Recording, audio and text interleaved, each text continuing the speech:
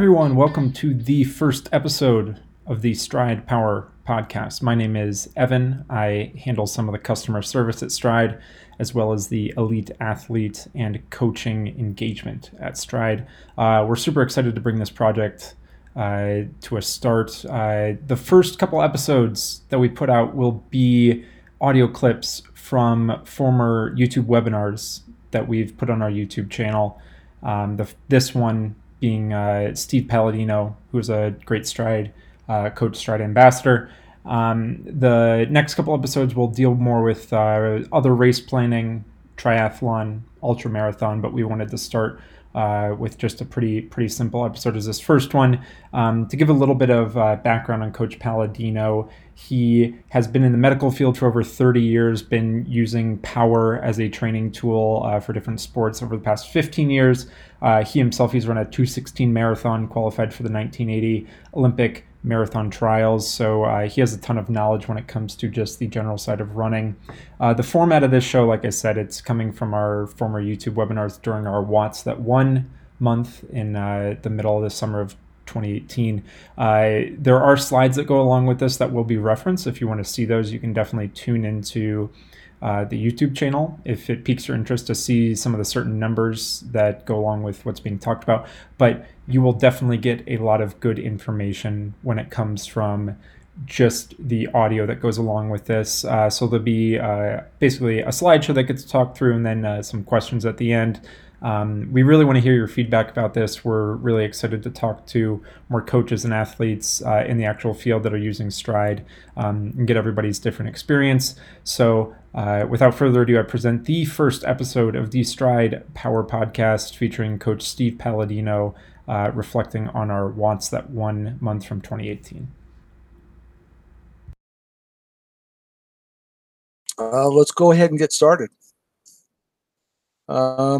So what I want to start with, this is a real busy slide and it has a lot of material, but basically what I did is I copied and pasted a email that I sent to one of my athletes right before the race. I try to do this with my athletes before their races to give them a sort of an up-to-date target for their upcoming race. So it's very busy. What I'm going to do is sort of dissect it down into the various paragraphs here. So let me just do that. So the first thing I start with when I'm estimating a power plan and a race plan is I start with power. I'll generally use FTP for that. Sometimes I'll use prior race power if there is a prior race within the last 3, 4, 5, 6 weeks. So I'll use those as my anchor points, my foundation on which I'm going to base estimation. So here in this case, I had a WKO4 model estimation of FTP at 294 and a recent CP test at 298. So we're in that ballpark of 294 to 298. With the Rigel formula, which I will go through at length in just a moment, I was able to estimate that with a 294 FTP, the athlete should have been able to hold the 268 to 271 watts for his marathon. And the reason why there's a range there is that I bracketed the Rigel formula exponent. I'll go over that. You don't have to remember that just yet, but I'll have a slide that demonstrates that. And then if his FTP was as high as 298, you can see that the range goes to 271 to 275. So that's pretty much what the prediction would be for his power target.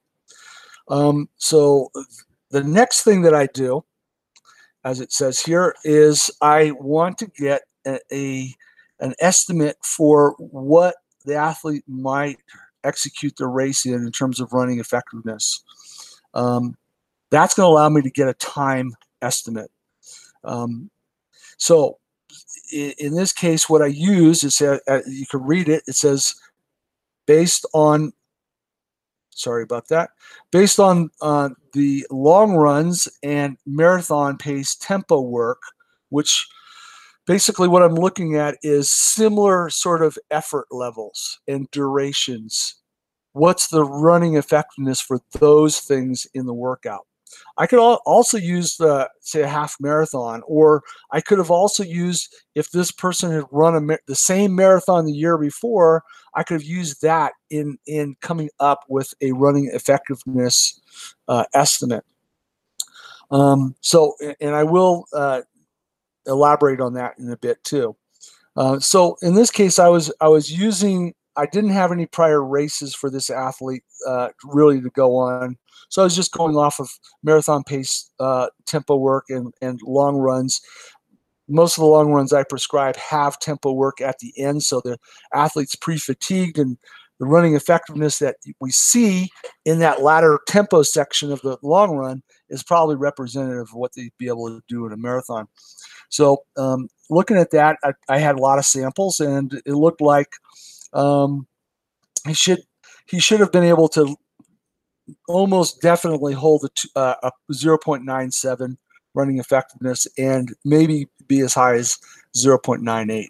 That was my estimation based on the running workout data that I had. So then I could then take both the power and running effectiveness and come up with time. Running effectiveness is speed divided by power, speed in meters per second and power in watts per kilogram. So if you have running effectiveness and you have power, then you should be able to calculate speed. And if you know the distance of the race, you could then come up with time. It's just a matter of doing all the mathematics. So for this particular athlete, I start bracketing things. So, I don't want to just say, okay, this is the number. I want to sort of see how things fit together. And some days we're really on and some days we're a little off. And so I want to have those ranges. And this is what I will typically come up with. What's the conservative? What should he hit? If you remember, us up above, it was 271 was sort of the middle of both of those ranges.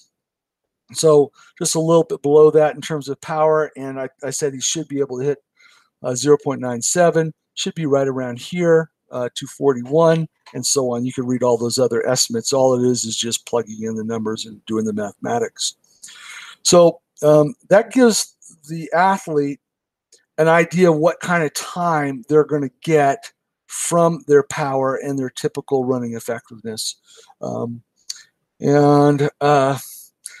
Lastly, when I do these estimations, I try to counsel the runner in terms of how to arrive at that average power that we're saying. So in this case, it's a marathon. I said, no more than 268 to 270 watts for the first 20K, because that should be readily achievable.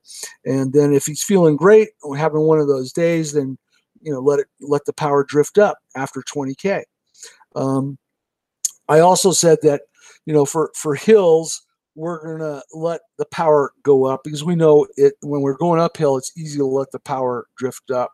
And going downhill is a little harder to hold the power going downhill. So I allow for a little drift up over the average on uphills, a little bit under average on the downhills. And I usually use a cap somewhere around FTP or a little over FTP. So we're not getting the person too deep in the red zone.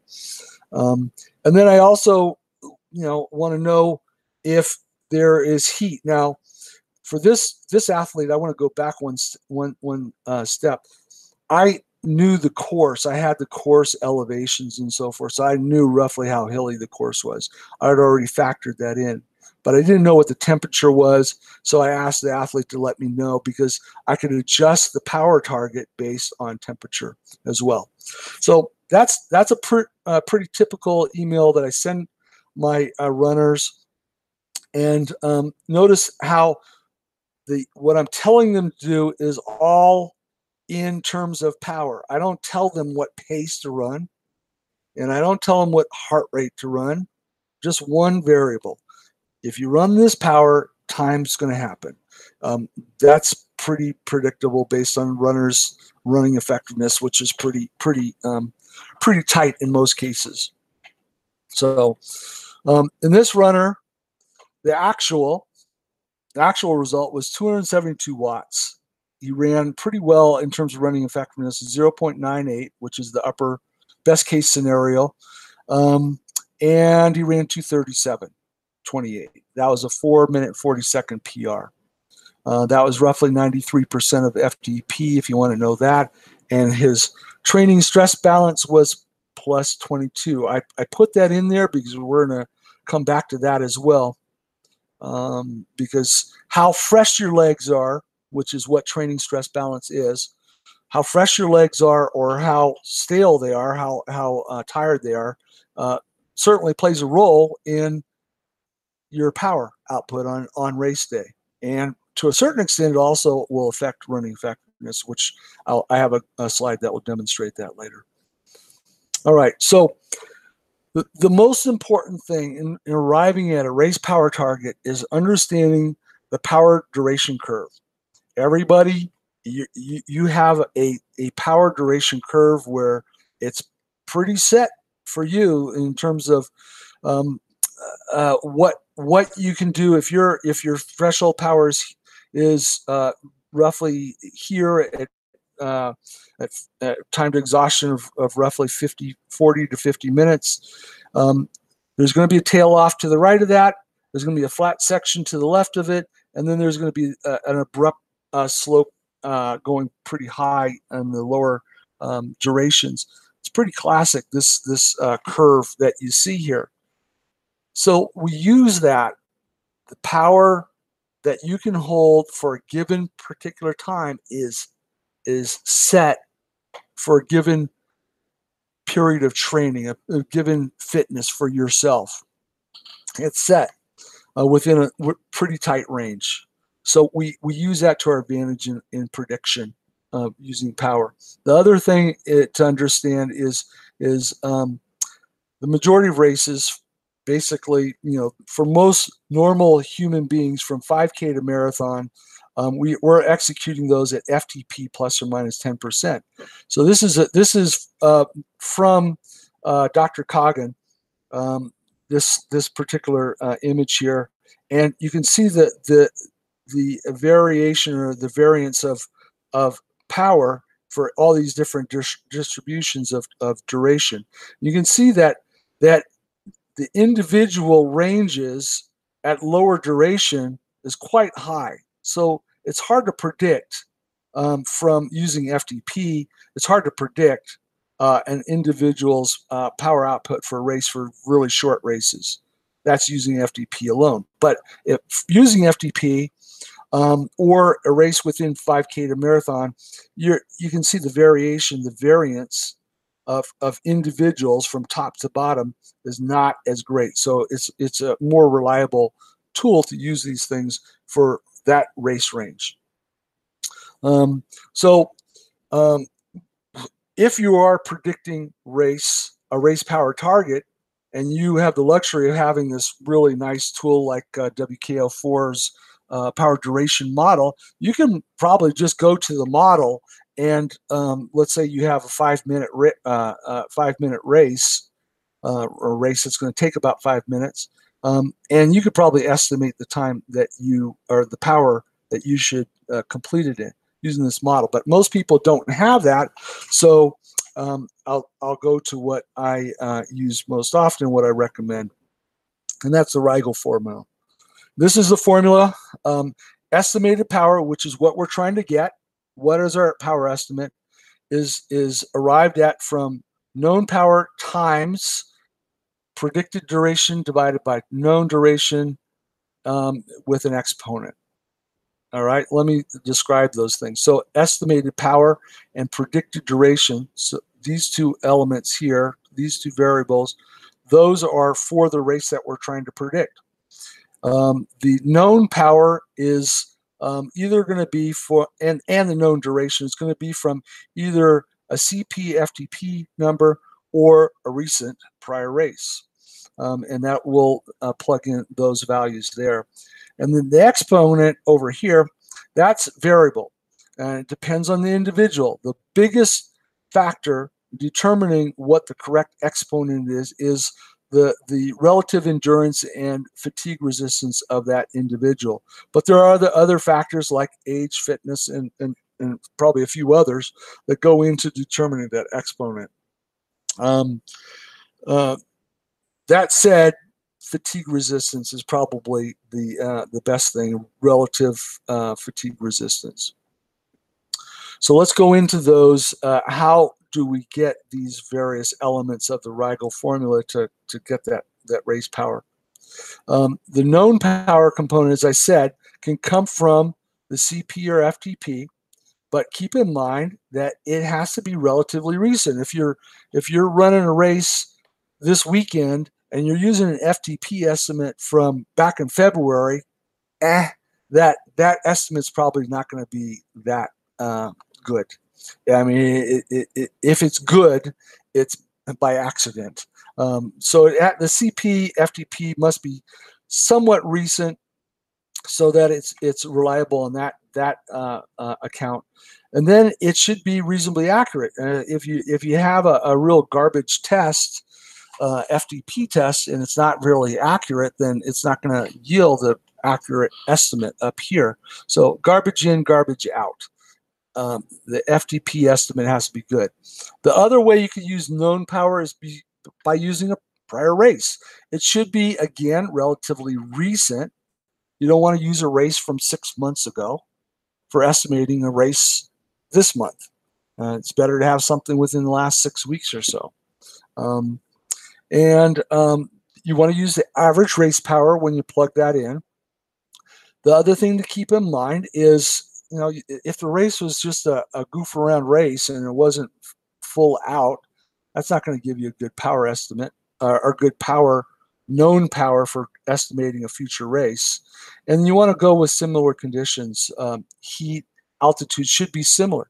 If you ran a race at altitude in hot conditions and now you're racing in the flats and cool conditions, that power number from before that race at altitude in the heat is not going to be useful. You don't use it. So keep in mind, when you're using a known power, you want to have something relatively recent and reasonably accurate and similar. The duration that you're going to plug into the Rigel formula, if you're using CP-FTP, I usually use 50 minutes. And that yields has, for me at least, used or resulted in some pretty good estimates or pretty accurate estimates using this 50 minutes. Of course, CP and FTP both, the time to exhaustion for that is anywhere from maybe 35 minutes up to 70 minutes for both of those. So I use 50 minutes and it's worked out pretty good.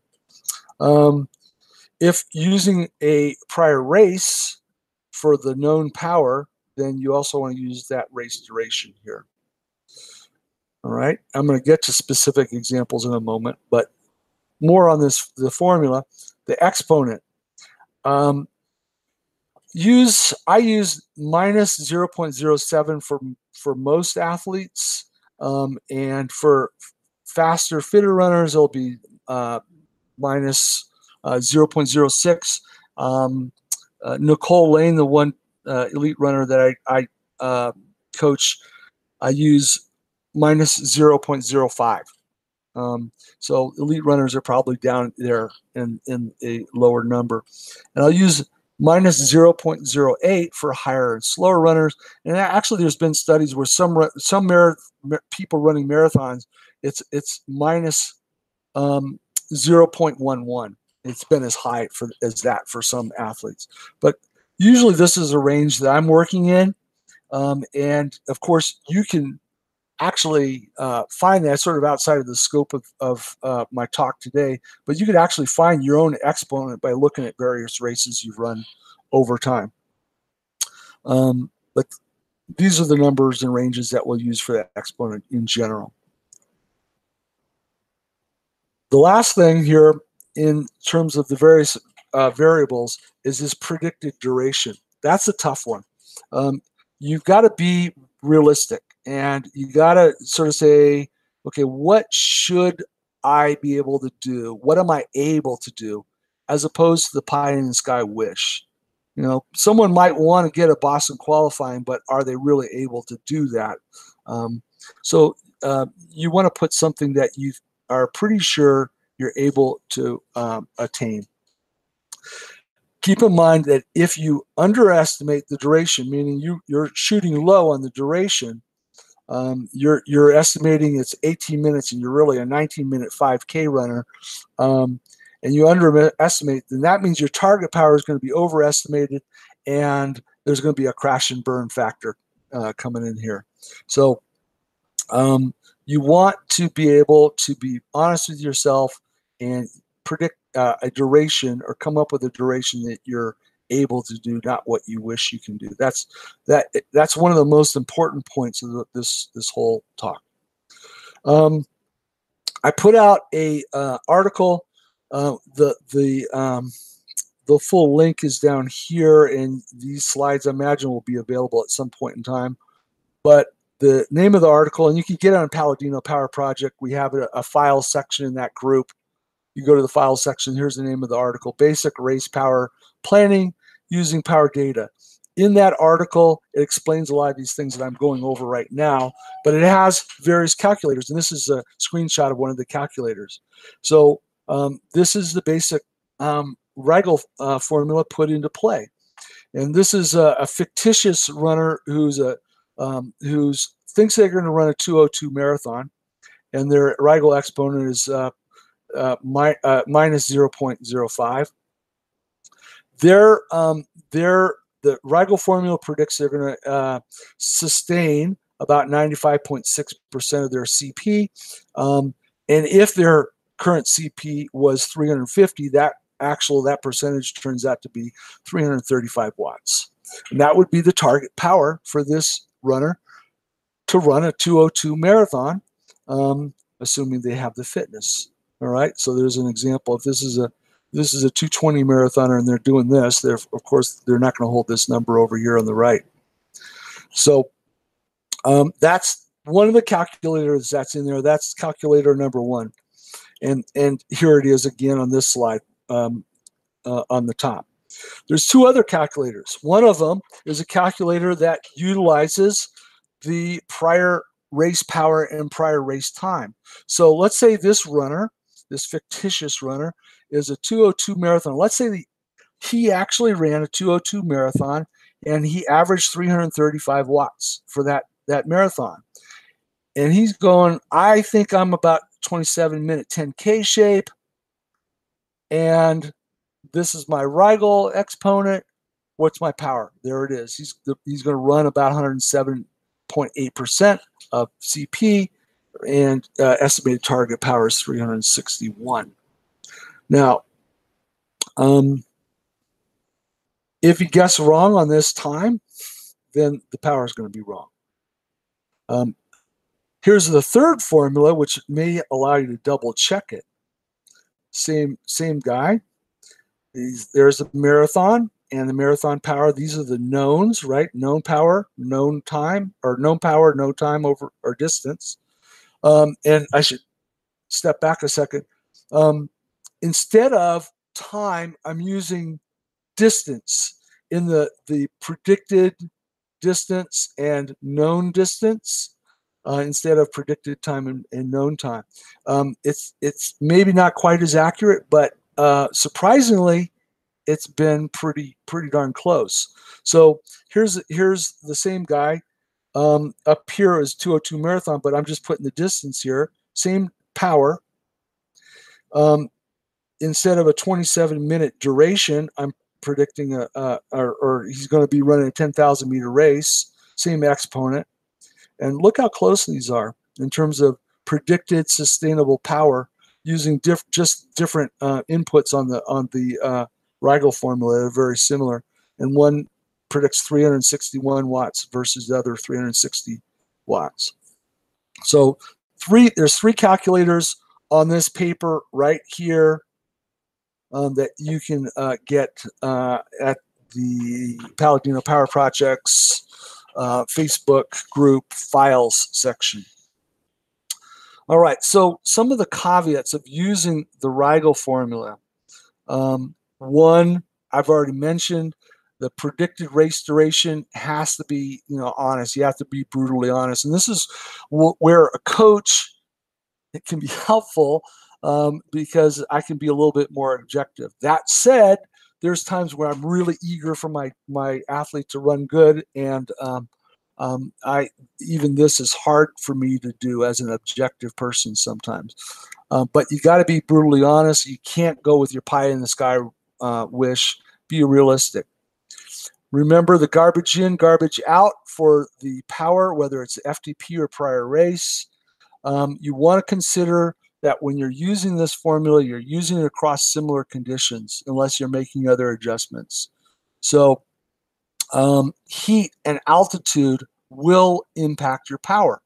So you may run the formula for flat conditions and come up with, say, for the prior 10K prediction of 360 watts. If that person's running at that 10K at say 5,000 foot elevation, that's going to be about 5%. It's going to be about 18 watts lower will be the target power, because at altitude your power is going to be lower. Same thing with heat, power is going to be lower. So those things will impact power.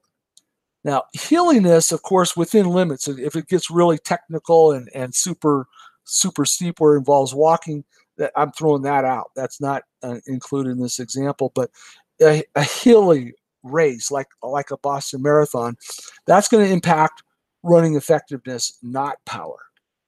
Power is linked to the duration you run. That's it. Of course, it's modified by heat and altitude. What is modified by hilliness is running effectiveness, and I'm going to get to that in a second.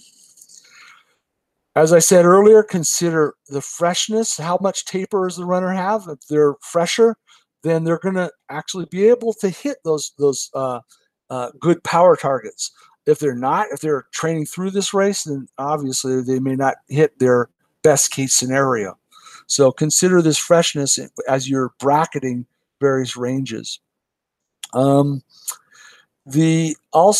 and this is an important point which I'm going to get into next, the power does not predict the actual target time. You need to know both.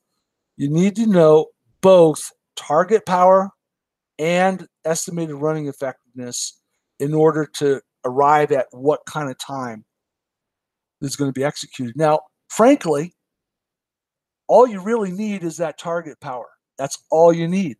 Just run the power and the time is going to happen. But most runners, they want to know what time they might be able to get in this race.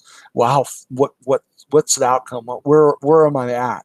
And so then you go through this extra step of trying to figure out what kind of running effectiveness they might execute it with, and then you can come up with time. So let me just delve into that just briefly here. So as I alluded to at the opening, in estimating an RE for an upcoming race, you can look at prior races, particularly if they've already run the race before on this course. They've run Boston in 2017. Their running effectiveness there is probably going to be very similar to the running effectiveness they'll do this next time. So look at prior races at similar distances. So use a 10K race result to estimate a 10K RE or a marathon RE from a prior marathon. So you can use prior races, but you can also, like I was saying, you can look at some of the longer intervals the runner's doing and tempo runs they're doing, and you're going to get a feel for their typical running effectiveness there as well. So those are the two primary sources for estimating RE, but also remember, we talked about power is sensitive to heat and elevation. Running effectiveness is sensitive to hilliness. So we want to consider the the source, if we're looking prior race running effectiveness, and it's a really hilly race, that running effectiveness is going to be lower. We're not going to use that same running effectiveness for a flat race in predicting a flat race. So you want to look at similar hilliness. Now, the metric I use to quantify hilliness is this course variability index, CVI. What that is total climbing elevation in feet. So the total climbing over the course of the race in feet divided by the total race distance in miles. So, for example, 30 is starting to get a little bit hilly, and that would be 30 feet per mile of elevation gain, and that is cumulative elevation gain during the course of the race. So I try to look at course variability index to make sure that I'm comparing apples to apples when I'm looking at prior races or tempos. So actually, if you look here, this is a runner. This is her races over a period of it's all of her races that she's run since the beginning of 2017. And you can see there is a line here. So it's a linear regression line here, and you come up with roughly what her y-intercept and what her slope. It's a negative slope. The hillier it gets, so the higher the CVI, the lower the running effectiveness. Those are races. These are including all of her workouts.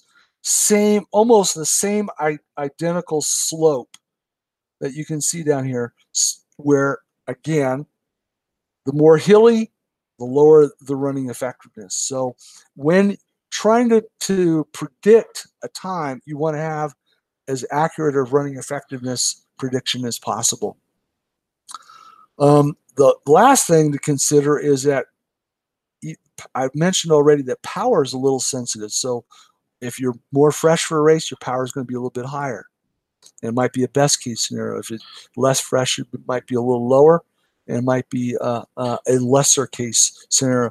Same thing for the effect of training stress balance or freshness of the legs, how good the taper is, has an effect on running effectiveness.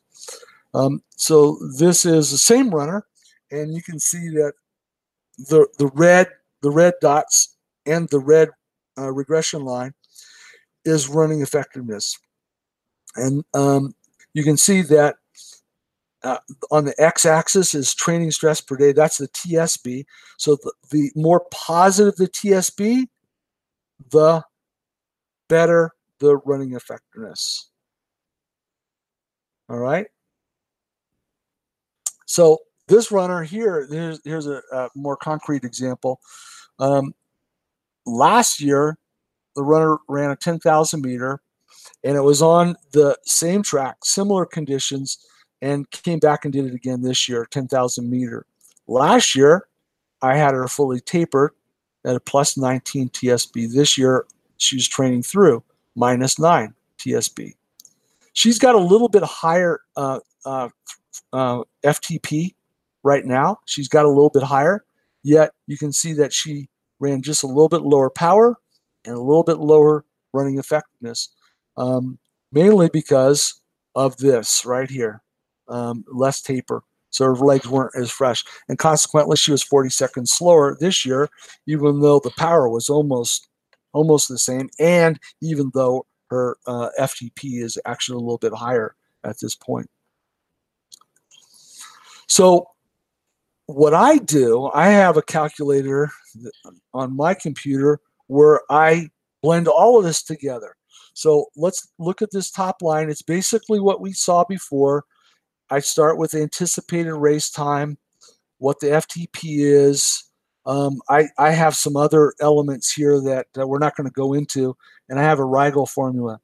And then it'll predict what the race power should be based on their their CP or FTP in that particular time. But then I also put in what the race distance is and the runner's weight, and I can calculate what all this would produce in terms of running effectiveness. Now, let's say I put all these numbers in, all these yellow are inputs that I do, and it puts out this 298 and running effectiveness of 0.99.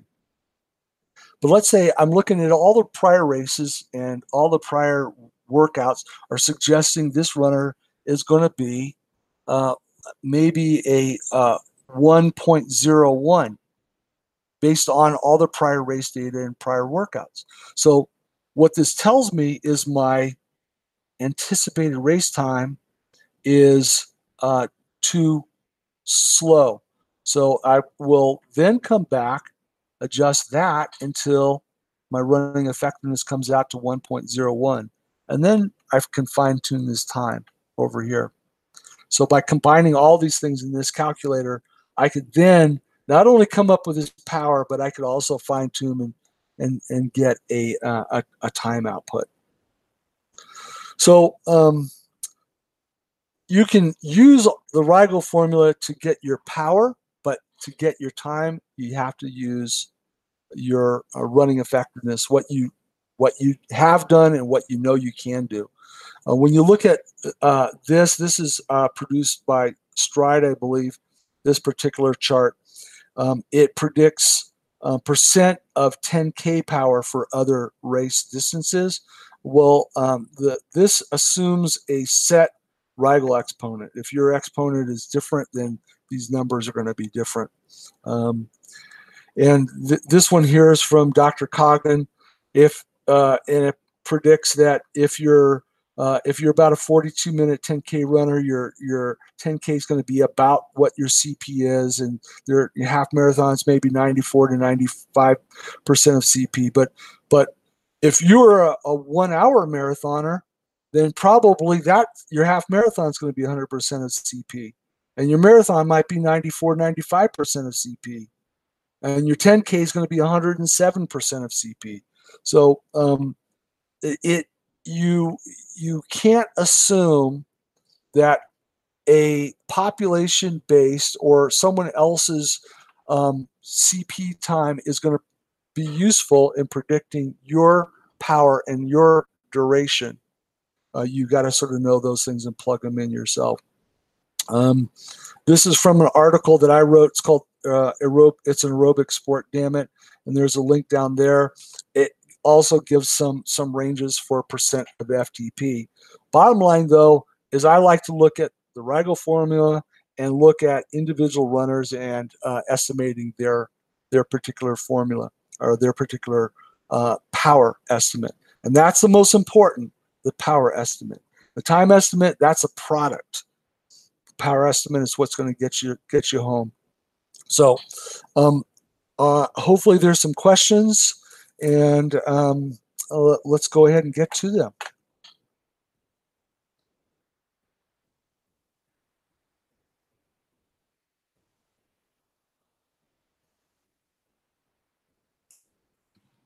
All right, thanks, Steve. So there are a few questions here. Let's go back here. So when you were talking about finding estimating race power targets, do you use the average power or normalized power values from prior races? Yeah, I use average power. Normalized power is typically for most races is about the same. The only time it would be is a highly variable race, but I'd recommend using average power. Maybe one example would be a trail race where there's variation between running and walking and power hiking, etc. That might be where using normalized power might come in, but average power is what I'd recommend in most cases, particularly for road races, track races, etc. Great. So another question here. from Endurance and Power. I think that's Edgar. What are the implications of using a previous race with a high VI to estimate CP? How does it affect leg spring stiffness and RE? I missed a prior race with a high. What was the VI, variability index, I believe, is to estimate critical power. Yeah, well, then that goes back to the same question. If it's a high VI, it was probably a race that involved walking or power hiking, and it wasn't continuous running necessarily. And that, in terms of running effectiveness, it's going to apply to the particular segment of run. But I don't know that you could use it for across the whole race. You should not in road racing and track racing. You should not see a high VI. Most running races, most runs for that matter, are going to be variability index right around 1.0. Okay.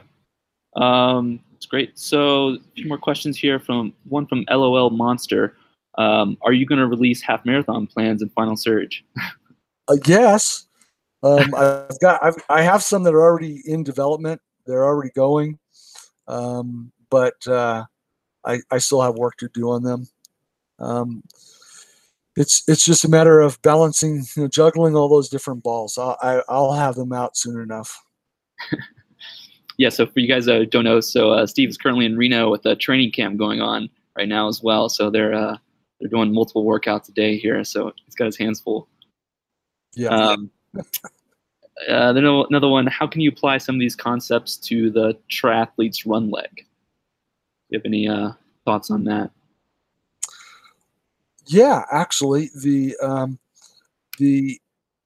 running effectiveness, particularly if you're training, doing a block, a training brick, where you're coming off of the bike, you'll probably notice your running effectiveness is going to be less than if you're running a fresh race. And so if you're predicting times and so forth, where you're using a running effectiveness like I was doing in the latter cases, you want to use them from those scenarios rather than a fresh run for running effectiveness.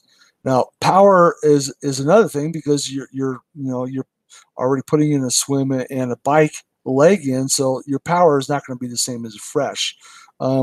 What I resort to on the power prediction is more what has been established for ranges of percent of FTP, and there are those ranges for sprint, Olympic distance, half Ironman and full Ironman. What percentage most runners are able to execute the run for what percentage of FTP they're able to do it. And I usually use that if I'm estimating run power off the bike, rather than going straight Rigel formula. Okay, great. So, yeah, so someone followed up and wanted to confirm that the Rigel formula in the case of triathletes is less accurate, just due to the fact that you're off the bike and your RE is probably fatigued. You're running with fatigued legs, right? So it's not the best case. Yeah, exactly. I mean, it raises some interesting possibilities of how you might be able to use it, but that's a thought experiment rather than a reality at this point. Okay. Another one from Jazz and Bread. He said he's going to see Alex Hutchison at a talk this evening. Any questions, comments you want me to pass on regarding the recent Running Power Meter article? Well, if it's the one that I think it's the one with Aubrey, Power and Burr, I think. And yeah, you could maybe show some of the graphics that I did, some of the plots that I did on Palladino Power Project, where it shows, you know, high correlation between power and VO2, just using their data that they put in their article. So their article misinterpreted their own data. They actually were looking at E-core versus VO2 divided by speed, not the same as power. But fortunately they put some of their data, their group data, raw data, and if you plot it out, it's exceptionally high. I mean, 0.99 correlation of power and VO2. That if he's putting a lot of stock in that article, then he's standing on thin ice, basically. That sounds good. See here. iSpeedArt commented, "This is awesome, Steve. I'll start applying this to my racing immediately." Good news. That's great. And a lot of people will come on the Facebook group, whether it's ours or the Stride community, and come up with these sort of things. Hey, I'm running this race, and this is my FTP, and what can I do? Keep in mind, I'm more than willing to help, there's plenty of other great coaches out there that are willing to help respond to some of those. But keep in mind the data we're looking for. We need these data points, and then we need them to be, like I said, relatively recent, relatively accurate. If you're giving us that, then we can help you out. You don't necessarily have to do all your own homework. However, with those calculators, and also with the calculator that's in the Stride app, you can probably do a pretty good job on your own. The Stride app is based on the Rigel formula as well. Perfect. Great. Yeah. So that kind of answers Daniel's question. Why doesn't Stride create a computer race power curve using all the data from the runs? So yeah, we're working on improving the app, and we added the race calculator there. But there's obviously these other calculators that are useful in different cases as well. So we're going to continue to chip away at it, and believe we'll have a solution for everyone. Yeah, and just to interrupt a second, it's for the people that are watching. As you can probably guess a little bit from my presentation, you got to balance presenting simplicity versus accuracy with a lot more complexity, and finding that balance is a tightrope. And if you're doing it on an app, you want to get out what's understandable and simple to begin with, but you could then venture into more complex. But realize you get more accurate, more complex. A little simpler, and it's like those last charts that I posted, where it's just here's your 10K time. What's your percent of that 10K time for other races? That's more simple, but it's less accurate. Great. Yeah. Thanks for that answer, Steve. Second question from Jazz and Bread. His aerobic ability is underdeveloped, as in he can do a 7-minute mile, but only a 5-hour marathon. Any suggestions on how to train using power? Well, it's all about expanding fatigue resistance. I mean, if you have you developed one side of the power duration curve, lower at the lower durations, it's a matter of pushing that power a little bit longer, a little bit longer, a little bit longer. There's when you progress your training, because training is always about progressing your body.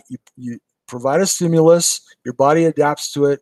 You provide a little bit more stimulus, and you're progressing gradually. So if you're looking to develop that marathon and drop that down below 5 hours, you want to progress duration. You want to hold a given power for a longer duration, as opposed to holding a higher power for a set duration.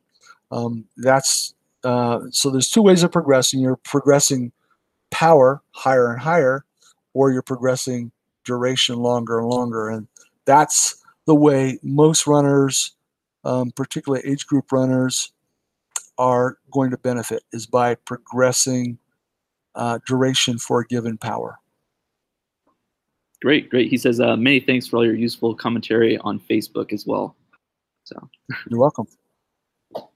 One more question here from Endurance and Power. What's the name of the chart you use for PDC in WKO4? So power duration curve, I assume.